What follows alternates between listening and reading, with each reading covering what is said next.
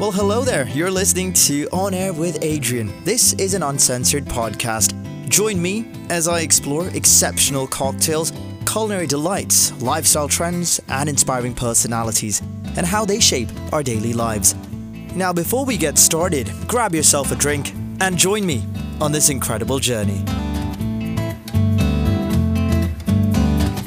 So here we are, Timmy Lowe, wrestler, chef, all-round fun guy. Tim, thank you for doing this. Cheers. So I don't want to talk too much about your wrestling career because I feel that that's been covered so many times, but I think we do have to cover it. You won gold recently at the SEA Games, but you competed in the Greco division usually, but they threw you into freestyle, which you were doing before. Were you surprised by the gold? It's been a long while, man.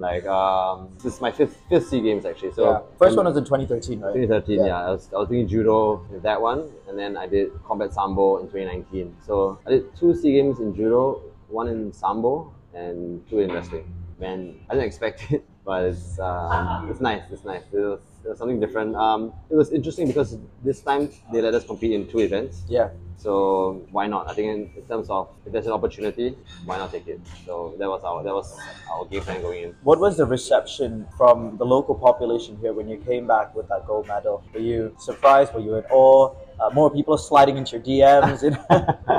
Maybe, yes? I think it was nice because I guess people were with me during this whole journey. It's like 10 years, man. Yeah. And I think a lot of people were really happy for me in the sense that they're like, oh, man, it's been a while. It took a long while, and I think it's just testament of just your head down and just working, and just hard work. But how do you manage to get that work-life balance together? Because I know you compete a lot, but at the same time, you do have other things you need to do, like your pop-ups, which we'll talk about in a little bit. But how do you find that balance? Because it can be very demanding, right? I always tell people I think I have undiagnosed ADHD. Yeah.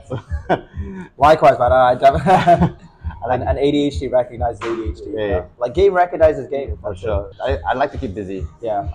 For me, and I think it's a double-edged sword in that sense. I like to do a lot of things, but sometimes all the things kind of overwhelm me, and it gets a bit harder. So in the past year, I kind of put my pop-ups kind of on the side and just really focused on training, and this year wasn't so much, not so much food heavy, but it's a lot more training, a lot more hard work, I guess, in a sense, with respect to sport, to wrestling.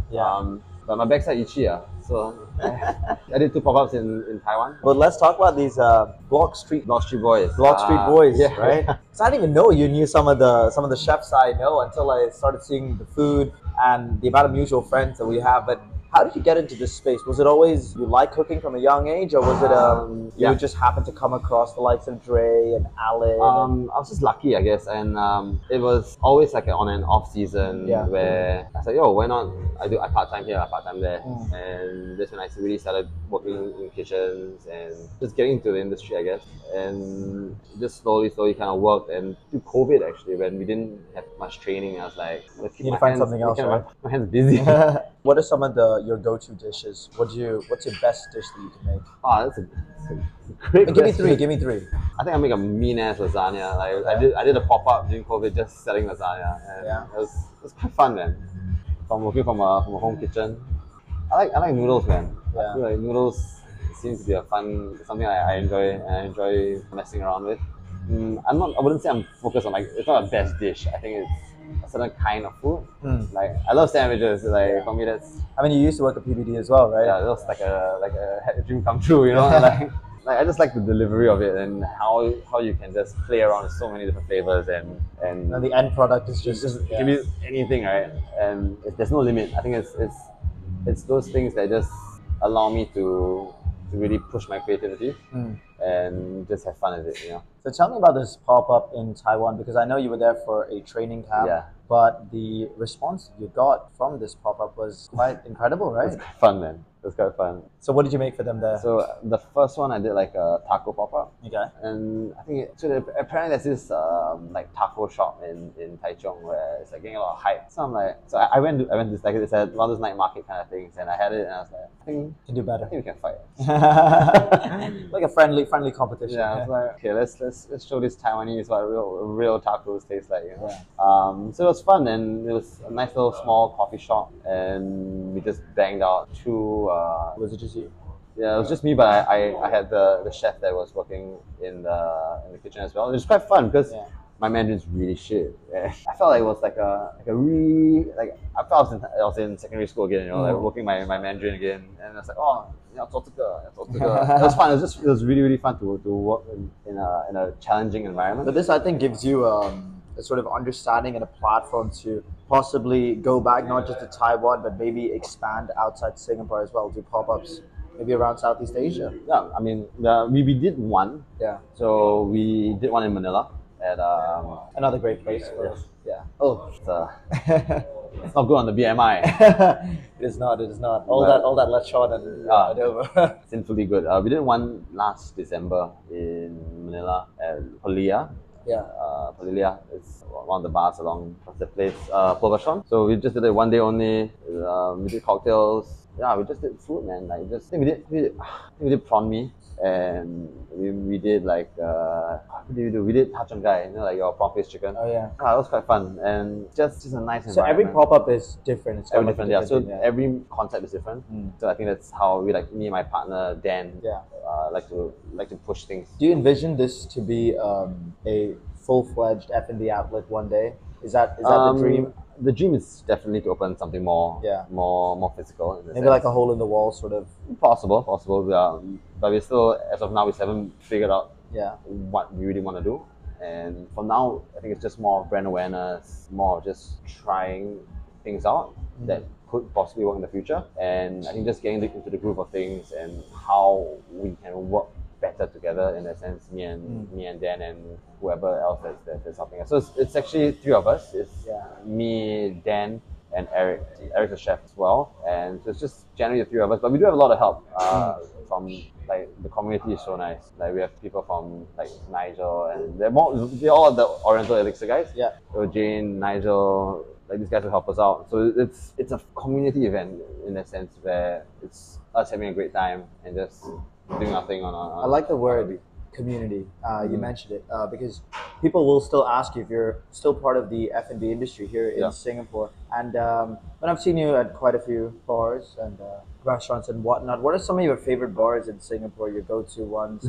I know we briefly talked about Stay Gold Flamingo. Yeah. What is it about Singapore's bar culture or cocktail culture that really stands out to you? I think it's always coming back to the word community for me. You go in and it's such an experience. I think friends, it's just like hanging out with your friends, you know. It's just now if there's it's almost every single day you're seeing the same people, right? Yeah. And then everyone kind of ends up at Skinny's, the one place you don't want to end up at. Guilty as charged. Right. Any other bars that you like here? You recently went to Sal. Yeah, Sal. Great, really nice bar. Amazing drinks. I didn't have time to try the food. Cool as well. Keola's new place. Keola's place. Nice place, man. I think they like we took over Operation Dagger, like the downstairs. Nice place, great vibe. I mean, this Operation Dagger so much, man. What a spot. But let's take it back to wrestling. How many more years do you think you have in this space? Or how many more years do you want to do it? I would like to do 2 more cycles. Okay. 4 years. 4 years. Retire by around 35, yeah? I think I can push one more to 37. Yeah? Why not, right? If your body allows you to? Because if I pushed it to 37, I get to end my last games in Singapore. So I think that's quite special. I'm sure it will be. The Olympics coming up next year in Paris. What are your chances there in terms of qualification? So that's something that we are really looking into.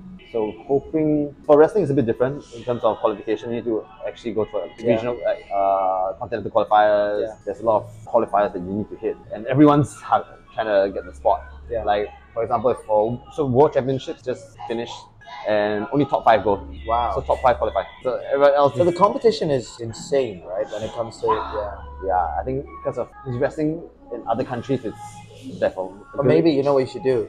Join the WWE. Oh, I would. Yeah? I would. That's the dream. I think that's the dream. That's the dream, man. Dude, I think nothing will make me happy. If they came up to you and said, Timmy, we want you to join WWE. Yes. Sign that contract right now. Sure. Yeah. Do I fight tomorrow? Yeah. Let's go. I think it's a childhood dream of mine to smash somebody with a garbage can. Oh my God, yes. I'm more of a garbage can kind of guy. Would you climb the ladder? Oh, always. Oh, do I need to show you? We have a reel of this, like me and my teammates. Yeah. I mean, we do all the flips and everything, so and we all love wrestling, dude. Like, we love wrestling. So It's a childhood, right? it You grew up is, watching it these is, guys. it is, it is. If you're not smashing someone with a chair Yeah. or putting them through a table, like, Then you might as well retire. are you even wrestling? Yeah, are you? Quickly, one more thing. I've seen that you cook for your teammates as well. Yeah. Right? Lucky bastards. How they sort of respond? Do they always like every time they see you, they're like, Tim, what's on the menu tonight? I think it's fun. I especially for the longer camps. Yeah. And we have, and I didn't do so much this time because we stay in a hostel. Yeah. But from our previous camps when we were all living in the like a same Airbnb, Yeah. I think for me it's something out of training which I enjoy. Like for me, let's have this for dinner. Let's have this for lunch, and let's eat. You know, Yeah. for me it's I guess that's my love language towards my team, towards my friends, my family. Yeah. For me, it's cooking for them, and I enjoy it. I really enjoy it. I mean, I would hate for them to eat instant noodles every day. So. Yeah, exactly. I mean, sometimes when the going gets tough, instant noodles are the way forward. No, principles. unless you have you in your back corner, right? Yeah, but that's okay.